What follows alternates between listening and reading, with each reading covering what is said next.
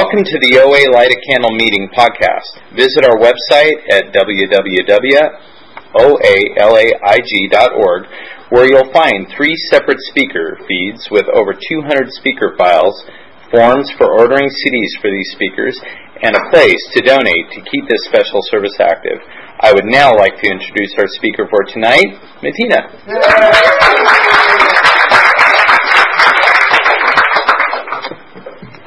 Good evening, my name is Matina, and I am a compulsive overeater. It is a pleasure to be here today. Thank you, Lizanne and Michael, for asking me here to participate in 2 of my favorite things, one of which is participating in my own recovery and my own program, and the second, of course, is speaking about myself.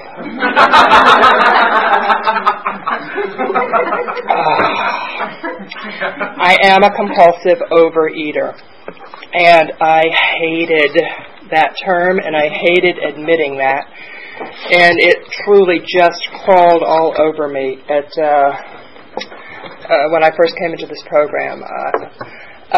Welcome to the newcomers. I hope you find the happiness and the relief and the joy and the laughter and the tears and all the solutions in this room that are available to you. If I do not fall face first into a sheet cake, I will have 5 years in August. So that's always an option. If I don't fall off the podium. Okay. What it was like, what happened, and what it's like now. Thank you, Lizanne, for asking me to speak. Lizanne is an old and dear friend of mine and asked me to speak without ever having heard me. So, guess what? It's me. What it was like. I was born a week before Christmas in 1960. You can do the math in your head. I'm 52 years old. I say that my mother was 20 at the time, and my father was 22. And I have a brother who's a year older than me. And I say that because my parents are lovely, wonderful people who did the best they could, but they were children having children. And they had absolutely no tools of their own. And to the best of my knowledge, have acquired very few since then. You can laugh at my pain, but it's the truth. I am 5'10" and a sturdy girl. And but when I was born, I was allergic to milk and baby food. And I was an incredibly sickly infant. I had pneumonia twice before I was a year old. They were wondering if I was actually going to thrive. They put me on table food when I was probably about 6 weeks old. And apparently I did thrive. And my brother, who's a year older than me, is not a compulsive overeater, but he is indeed a rageaholic. But he was a very, very picky eater as a child. And I think my disease kicked in really early because my brother wouldn't eat. And I go, look, I eat on mine. I eat everything on my plate. They're like, oh, what a good girl you are. And I didn't really hear that too much after 3.5 or 4. However, the behavior continued because whatever was in what I was eating filled a void that was just in me that I had. And as I grew up, my dad was in the service. We moved around a lot. I spent an inordinate amount of my life growing up being the new kid. And for those of you who have that sort of background, you understand it's a gift and and a curse. Because I say that because the curse is you have to move and start over again every 18 months to 2 years. And the gift is that you can invent yourself every time you move, which is kind of a scary thing for a little kid. And I became rather bookish and very precocious, and at the age of 5, I really wanted to be one of Tina Turner's backup singers. And I know it sounds funny, but if you lived in Montgomery, Alabama, and you were 5 years old and you wanted to be a backup singer for Tina Turner, something was very off. I don't know where I'm going with that, but those were my career goals. That was my absolute career goal for many, many years. And a fairly normal kid. I remember when I was in 3rd grade, I started getting chubby, or what they said was chubby. And I look at photographs of myself now, and I was just a kid. I was just growing. We moved around an awful lot, and when I was in junior high, we came back to roost in the very same small town in North Alabama that my mother is from. And all of a sudden, I was in a town where I was related to every fifth person. And I couldn't reinvent myself. I couldn't, I could be a chameleon. I could be whoever you needed or wanted me to be to make you feel okay. And to make you feel okay. And to make you feel okay. And I liken it to having all those plates spinning in the air. The guy in Ed Sullivan used to do that. Do you remember that? Dun, dun, dun, dun, dun, dun, dun, dun, dun, and like everybody looking at the plates, looking at the plates, looking at the plates. And that's a wonderful thing if you're a person in addiction, because you're looking at all the plates and you're not looking at me. And you're looking at all the plates and I'm looking at all the plates and I'm not looking at me. I've heard so many people talk about I eat my feelings, and I eat my emotions, and I don't even know that I had them. I was so completely unaware. I was never aware that I was eating my feelings or covering stuff up. I just sort of put myself on autopilot and bumbled along that way until my late 40s. So,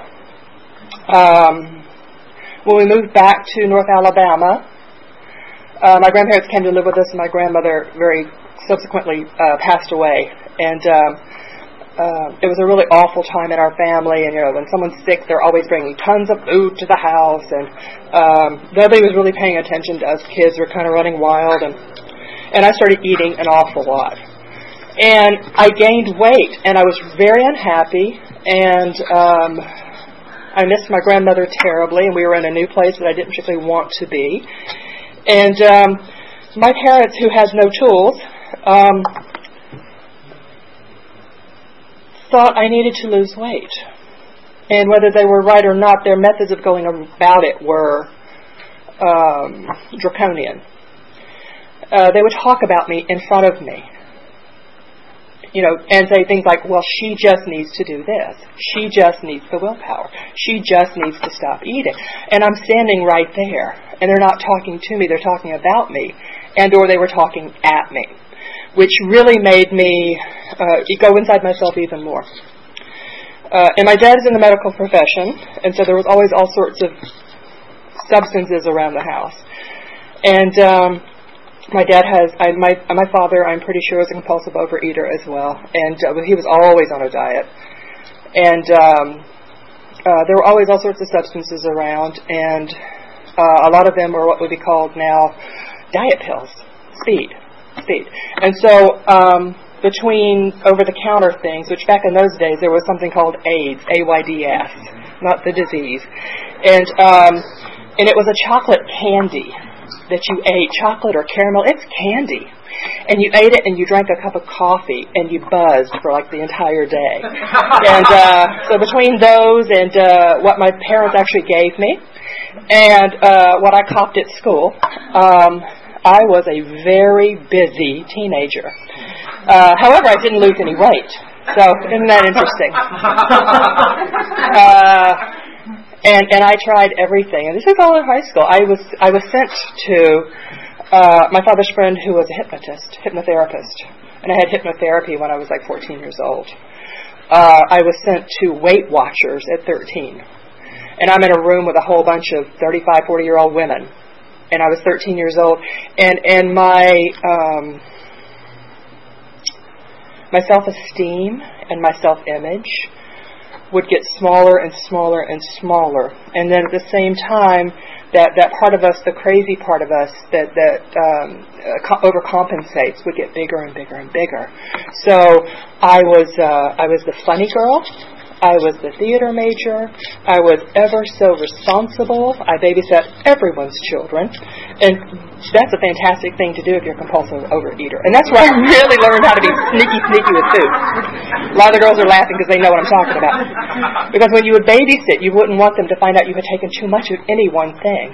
So you take a big bowl, and you put some ice cream and maybe some Cocoa Pebbles and bits and pieces and a little bit of this, a little bit of that. And you'd have this enormous bowl and you would eat it all down and wash it up so nobody knew what you had done. And I would be so sick from doing this.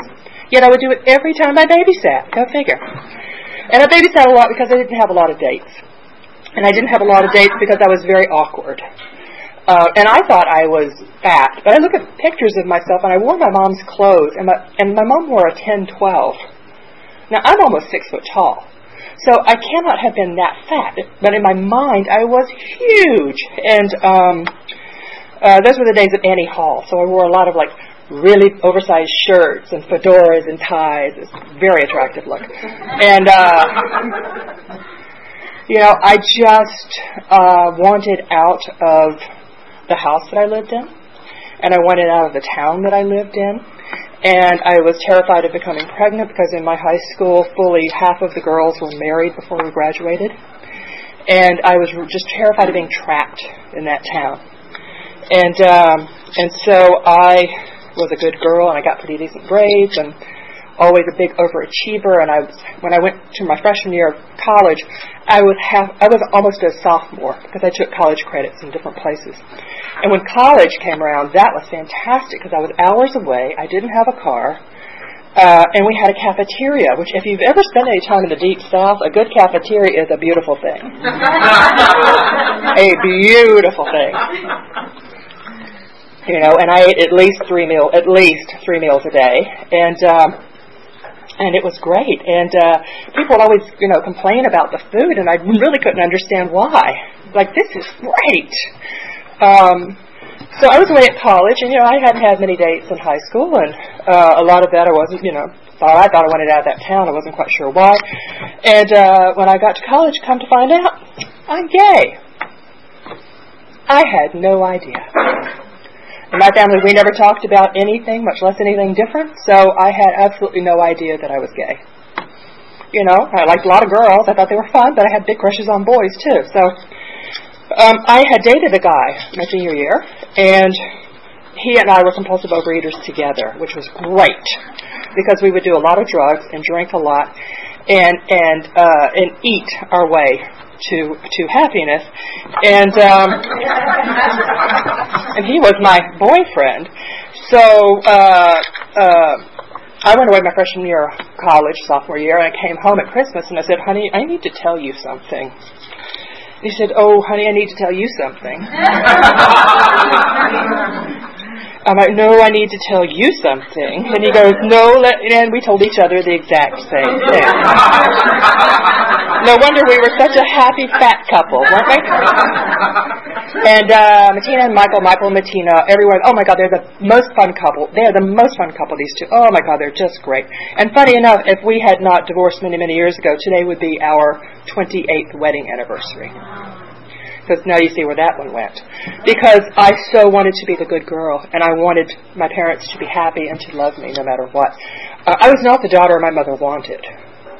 My mother wanted a blonde cheerleader, and my mother wanted someone to be in the sorority and to be, married with 5 kids. I'm not that daughter, and I never was that daughter, but I really, really tried very hard to be. To where, on this day 28 years ago, I got up, I put on a white dress, I drank a bottle of champagne, I talked to half of Columbia, and I walked down the aisle to a great big fat white Greek Orthodox wedding. And I was very much mired in my disease at that time, because not only was I drinking and drugging a tremendous amount, I was eating everything that wasn't nailed down. They had to let my dress out twice. And in my quest to be the normal all-American girl, that's where it led me, to people please, to the absolute extreme. And there was no maliciousness behind it. That's just where it was. He and I bought a bar together, because that'll help. And we owned and operated a very highly regarded jazz bar for 10 years until I had enough, and I had to get out of that town, and I moved away, and a few years later we were divorced. But consequently, I've been having relationships with women, and of course, because I'm gay, and that's kind of how it works. And we went through everything during those years trying to be that person, or that version of the person I thought I was supposed to be. I wanted to be thin. I wanted to be comfortable. I wanted to be sexy. I wanted to be all those things you see in TV and movies and magazines that I just wasn't. I've always, my entire life, have been so incredibly self-conscious. I changed clothes 14 times before I came here tonight. Those of you looking at this outfit are thinking, well, you settled on that one? Yes. It's because it's incredibly warm here today, and to add insult to injury, I didn't want to be up here sweating in front of you. So yeah, I was so self-conscious. I started this little game, when I was probably in college, and I still catch myself doing it every blue moon. I will stand in front of the mirror and look at that mirror and think, if I just had a magic knife and I would cut off that part of my head, then I would cut off that part of my shoulders, and I sculpt myself in a mirror into a version of myself that I am not and never will be.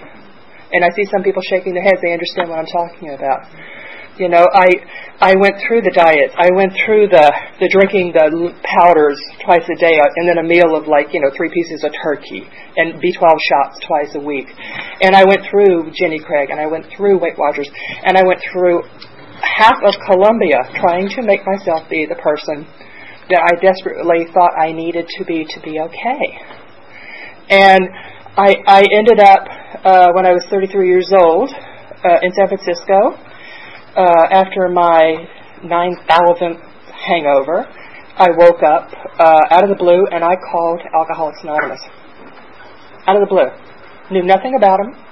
It's just I had hit a wall with this addiction. And they helped me in a tremendous way, and I started working a 12-step program. And I thought, this is it. This is what I need. This is good. I'm going to be okay. And I haven't had a drink in almost 20 years, but it did not change my body.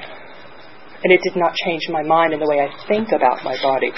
And after a number of years in AA, I realized I had a huge problem in having relationships with other people. And I joined the program of Al-Anon, which has been one of the biggest blessings in my life, because I understand that not only do I have the disease of addiction for substances, I have the disease of addiction for fixing people. And great, I'm going to be fine. I'm just, I'm like Steve Martin, all I need is this lamp. And I'm going to be fine. So I moved out here to pursue my work. In my line of work, I speak to people. I am an entertainer, and I speak to people, and I want that instant gratification, and I want you to approve of me and like me, and if you don't, well, I'll go off and do some sort of psychic damage to myself.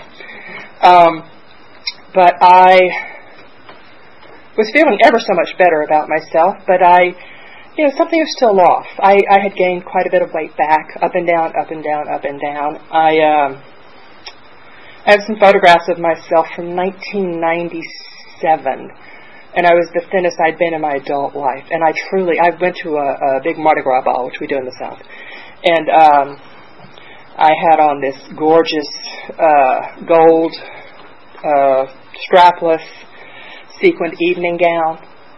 My hair was puffed up. My makeup was incredible. I looked like Miss Alabama. The dress belonged to a drag queen. And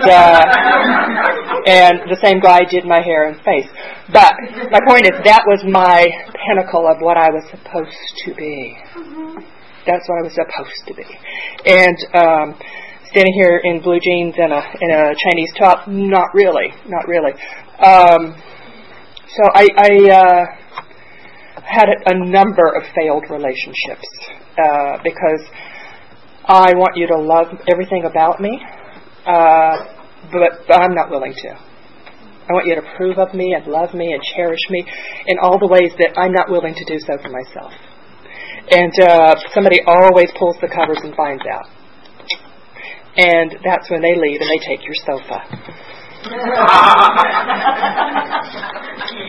So I started seeing this woman, because I'm gay, and lovely gal, and she was not the most petite gal in the world, and we met for dinner. A few emails, little saucy emails, and we met for dinner, and she ordered her dinner in the strangest fashion I had ever seen. And I thought, well, how bizarre. And I said, oh, don't you want some XYZ? And she's like, no, I'm fine, thank you. And, by the end of dinner and on to coffee, we had opened up our lives to reveal to each other that, yes, I am sober, and she was abstinent. And being in the rooms of AA and being around 12-step programs, I'd heard of OA. Honestly, I had made fun of OA. Like, oh, they're all cranky because they're hungry. Some of us are. But it was like, wow, this really attractive woman, who I found was sexy as all get out, and she was abstinent, and I really just didn't understand. I got to find out more about A, this, and B, her. So we started dating.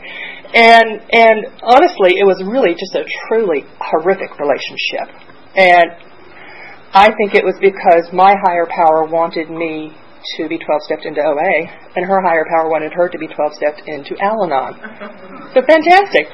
So, me and my two programs, and her two programs at the time, so the six of us were trying to date. And, but I went to some OA meetings with her because I was genuinely interested, and I was realizing that I was just, I didn't have any more options. I was so sick and tired of being sick and tired. I was so worn out by one more diet, by one more Monday morning that by 10 o'clock I'd already blown. I'm so upset with myself. I have no discipline. I have no willpower. I haven't had a drink in 20 years, but I can't quit eating cheesecake. What the heck is that about? And I just truly was horribly unkind to myself. And so I started going to meetings with her, just for checking them out. And coincidentally, I went to live in Ireland that summer because I was writing something that I needed to be in Ireland for. And I went to OA meetings in Ireland when she came to visit, which was just bizarre. And I had done all this, yet I still had not committed to this program. And I knew that when I left Ireland and came home to the States to live, that the jig was up, that I was committing to this program. But until then, I'm going to eat every piece of bread that is not nailed down. And if you've ever been to Ireland, there is a lot of bread. And I was sitting in my little cottage one day, and there were these dreadful chocolate tea biscuits, which is what they call Oreos. And I didn't want them to start with. And I saw myself like pulling a slot machine. I just kept seeing the arm coming back and forth to my mouth, until this huge thing of cookies was gone. And I didn't want them. And I kept saying, I really don't want these. I really want to stop these. And that's when that penny dropped. It's like, you are a compulsive overeater, and left to your own devices will eat yourself to death. And I had that psychic awareness, that change. And when I came home to the United States, the first thing I did was I went to an OA meeting. I told my partner at the time, I said, I'm going to go to this meeting tonight. I'm going for me. I'm not going to your meeting. I'm going to this one. And if you'd like to go with me, that's great, but I'm going to identify as a newcomer. And I did. And what a relief. What a relief to find out that I am not alone. There's a name for this. There's a fellowship for this. I have a lovely, beautiful sponsor who, when I get all crazy and upset, she, I'll do something like, oh God, I did XYZ, I did so and so, and she goes, oh honey, I've had problems with that too. She doesn't shame me and she doesn't blame me, which is exactly what I grew up with. It's all about shame and blame and why you're not doing it right. And I have a sponsor who reminds me that I am human, despite my best efforts, and that, you know what, This is just me. Of course, I'm the only one up here. It was really easy for me to put down a drink. I was a heavy, heavy drinker. And I put that down and I walked away from it. And it was, the skies opened and then the sun shone and great. And I had never been tempted by a drink in all these years. I put down cigarettes 16 years ago. And yes, I want one every day. But I will never have another one. I know that. But the food it's not that black and white. And that's the hardest thing for me to get. I want to be able to figure it out. And I'm going to figure it out is not one of our slogans. I want to figure out how, and I love it talks about this in step 6, that how I can keep my defects without them hurting me. Right? How I can make this work for me. How I can still have So, almost 5 years ago, I gave up, on the day I entered, I gave up sugar and white flour. 3 meals a day and 2 snacks if I need them. I almost always need them. Almost always. At one time, I was maintaining a 65-pound weight loss, and I am not today. In this time period, life has been in session. And I dreamed about coming here to light a candle. I dreamed about coming here and standing up here in front of you in a size 12, 14 and talking about how fantastic my program was and how I get it and how you can get it too and just keep coming back. And you know what? That is not what has happened. I've had a whole bunch of different things in my life happen. Some I dealt with pretty well and some I did not. However, I did not pick up sugar or white flour. I had a total knee replacement 3.5 years ago, and that really slowed me down a good bit. I did not break my abstinence, not even in the hospital for 5 days. I had my foot rebuilt 1.5 years ago. That one was even worse. I don't know about you, but my natural state is not exercise bunny. It's it really does tend towards slothdom, and I wish there was a magic pill or a drug or a potion. I wish there was something I could do or take, but you know what? There's not. This is where I am, and I truly find this to be the best game in town. And I have not been a regular at meetings in the way that I wish I had been. Life got really busy, and after praying and praying for a job for so long, I got one. And I work like every single day. And my sponsees, God bless them, were used to having like free access to me all the time. And now they call and I'm like, I can't talk, I'm at work. And I don't go to meetings like I used to. And it's all those things they talk about. They stopped going to meetings. They stopped reaching out. They stopped checking in. I reach out to my sponsor every single day. I commit my food. I do speak to my sponsees every single day. I don't pick up sugar or flour no matter what. And some days, it looks really good. I mean, it really looks good, but then I follow it through, all the way through. Like they talk about follow a drink through. And I see myself, miserable with that arm and the cookie I didn't even want coming towards me. Because that's where I'll be like that. Because I am a compulsive overeater, and there is no quantity in the world that will fill me up. I used to hate that term and I used to have a real resentment against anorexic bulimics. Because people will go, oh, those poor girls, look, it's almost always girls, they're starving themselves to death. Look how, bless their hearts. And they look at you and go, you're a fat pig, stop eating. And no one understood it's the same disease. It just presents in different ways.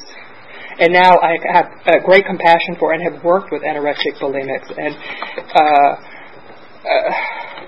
put our troubles in the middle of the floor, I would pick my own back up again. So, I love the reading for today. I don't know if you read Voices for Recovery. It is conference-approved literature for OA. When you asked me to speak, I was like, great, how can I lose 40 pounds in a month? I can't. What am I going to talk about? I don't know. Well, look in the book and see what's on that day. Here's what's on that day. This is who I am today. The compulsive overeater who still suffers isn't always a newcomer to OA. He or she can also be an established member experiencing difficulties with the disease of compulsive eating or with other problems.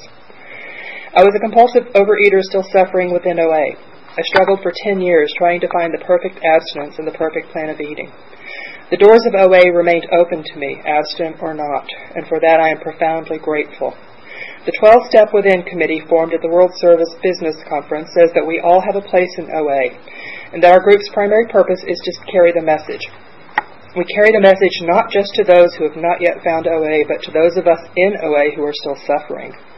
Finally, the message reached me, or I reached it, and I have abstained ever since. And I love that. I wanted to be here perfect.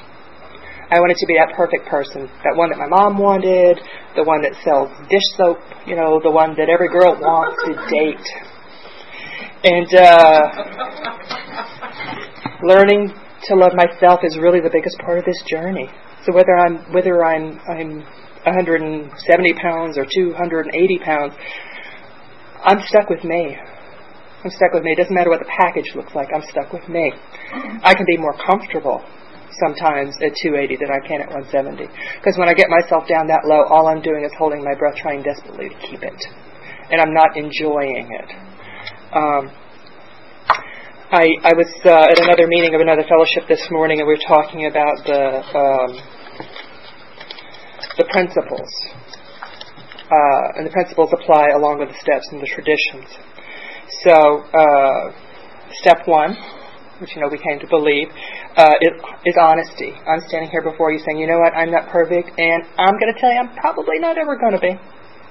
Probably not ever going to be. Step 2 is hope. Not step 2, but principles 2 is hope. And hope is what brought me into these rooms, and hope is what's kept me in these rooms. And I know for newcomers, when I came in, I would hear people say, oh, I've lost 60 pounds, and I've lost 80 pounds, and all I could hear was that. And all I heard was, I want that. God, I want that. That'll fix me. You know what? I lost 80 pounds. It did not fix me. But what it did is it gave me a window into serenity in my head, to turn that noise in my head off. Because there's 2 pitches going on right now. The one I'm giving you, and then when I sit down, the other one in my head is what I should have said. Ooh. Principle 3 is faith and surrender. 4 is courage. Courage is a beautiful word. Courage is a French word, which actually means from the heart. If I can practice these principles and these steps and work this program the best I can every day from the heart, I have a chance. And that's all they promised me anyway, right? 5 is integrity. 6 is willingness. I stay stuck on 6. I have a dear old friend who said at a step stage, she's like, girls, you just build your house on 6 because you're always going to be there. She said, if you cannot afford a house, get yourself a condominium. If you cannot afford a condominium, pitch yourself a pup tent. You will always be on step 6. And that is the willingness to let go of all the craziness, of all the things that I have, things maybe that worked for me once upon a time, that just don't, because that's an asset when it's used improperly or dangerously becomes a defect. Willing to let go of my defects. 7 is humility. Humility is a word which translates to mean self-honesty. 8 is brotherly love, and that's the fellowship, which is truly the best part of this for me. To know that I'm not alone, that there are other people who struggle with this. There are other people who struggle with this every day, every moment, every hour. We don't look alike, we don't sound alike, but very often I find inside we feel alike. 9 is discipline. Oh, I hate that one. Some days when I don't have discipline for anything else, because I don't get up and run every day or measure my food or do all those things, but I don't pick up. I just don't pick up. And if that's my discipline for the day, then some days that's good enough. 10 is perseverance. I don't do it right every day. I just don't. But I'm willing to get up and try it again tomorrow. I'm willing to not pick up that thing right now at this meal. And I know that I will always find the way through, because my higher power will work that for me. I don't talk about my higher power because for me it's a personal thing. You have one, I have one. Yours is not my business. Mine is not your business. But I have a higher power who leads me to and then leads me through amazing things. 11 is awareness. 12 is service, which is why I am here today, participating in my own recovery.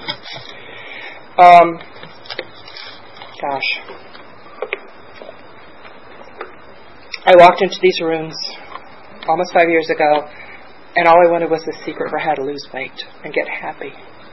And I found a secret for how to get happy. And the losing weight really depends on me and my willingness in the day. And I wish I could say that it's not a weight issue, but for me some days it really still is. It really still is. It's the way that I see myself. I am a compulsive overeater. I will eat until I'm sick. I will eat until I'm miserable. I will eat food I don't want.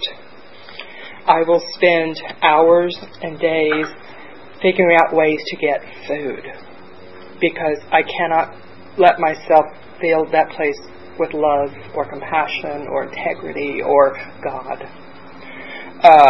But because I keep coming back, I'm learning how to do that. You know, the tools are given to me, and I have sponsors and sponsees and friends. I have so many friends in this room, and thank you so much for coming. It's really amazing that you showed up to support me. That little kid who just didn't know what to do with herself. You know, that little kid who was told she wasn't perfect. You know, and I know you may be thinking that my concept of my mother not being what she wanted is in my head, but my mother used to always tell me, "You're built like a linebacker," which is not funny to a girl. You know, it's a hurtful, awful thing. And so I try to be very conscious when I especially when I talk to young people, because, you know, they're beautiful little souls. They're just fragile. And to be told, you're not right, especially if you're gay. I'm gay, I'm alcoholic, I'm overweight. I am just a trifecta of happy. And, but I am happy. I have an amazing, beautiful life. I live all over the world. I get to talk to people. I get to show up. I don't find myself in a bowl of sugar and looking up, going, how did I get here? You know, there's a freedom and a happiness that I truly could not have imagined when I came in these rooms. And it is such a gift and a blessing. So I thank you so very much for showing up today for me and for yourselves.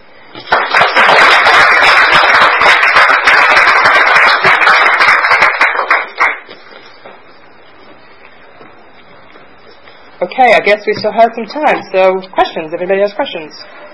How old was I when I found out that I was gay? 17. I was 17, yeah. I truly had no concept. I'm just a slow learner. I mean, I always liked, Miss Jane Hathaway, but that's, Yeah. The question is, what is my spiritual abstinence? What do I do daily, my practice to maintain my abstinence? I wake up every morning and I get on my knees and I pray. And this whole last year has been very difficult because I really felt very distant from my higher power. And so I just kept acting as if. So I pray on my knees, and then I go to the bathroom, and then it just sits right next to the toilet, which is a beautiful place because you're going to be there. And I commit my food to my sponsor, and I always talk to and or email back and forth with the sponsee as well. But I do remember that what's on my plate today is enough. Truly is enough. Whether my brain will agree with me or not, my body actually knows that it's enough. I do remember to thank my higher power at night, if not before. I try to thank my higher power at the beginning of every meal so that I can eat mindfully and not, just drive drunk, basically. So yeah, I read, I pray, I meditate, and I reach out to a fellow. The question is, can I talk about my meditation practice? I learned through another discipline years ago, the speaker said if the room has to be just right, and the music has to be just right, and the light has to be just right, the room is meditating and not you. So I subscribe more to, Bill Wilson talks about this at length in the Big Book of AA, that he would go for long walks in nature and quiet. And in that time, empty his mind and let his higher power speak to him. And that works very, very well for me. Thomas Merton said, "My God, I pray to you better by walking than by talking." And I don't do it perfectly, and some days I only have a few minutes, and I'll sit in my room or I'll sit in a hotel room, and if I can just drown out the noise or just sit there and breathe and listen to my breathing, whether whether the mountains chime and, angels sing, whatever, but I have that quiet moment within me. It's almost like a click for me, that's how I know that I'm really well and truly where I need to be. Thank you. Okay. Thank you very much.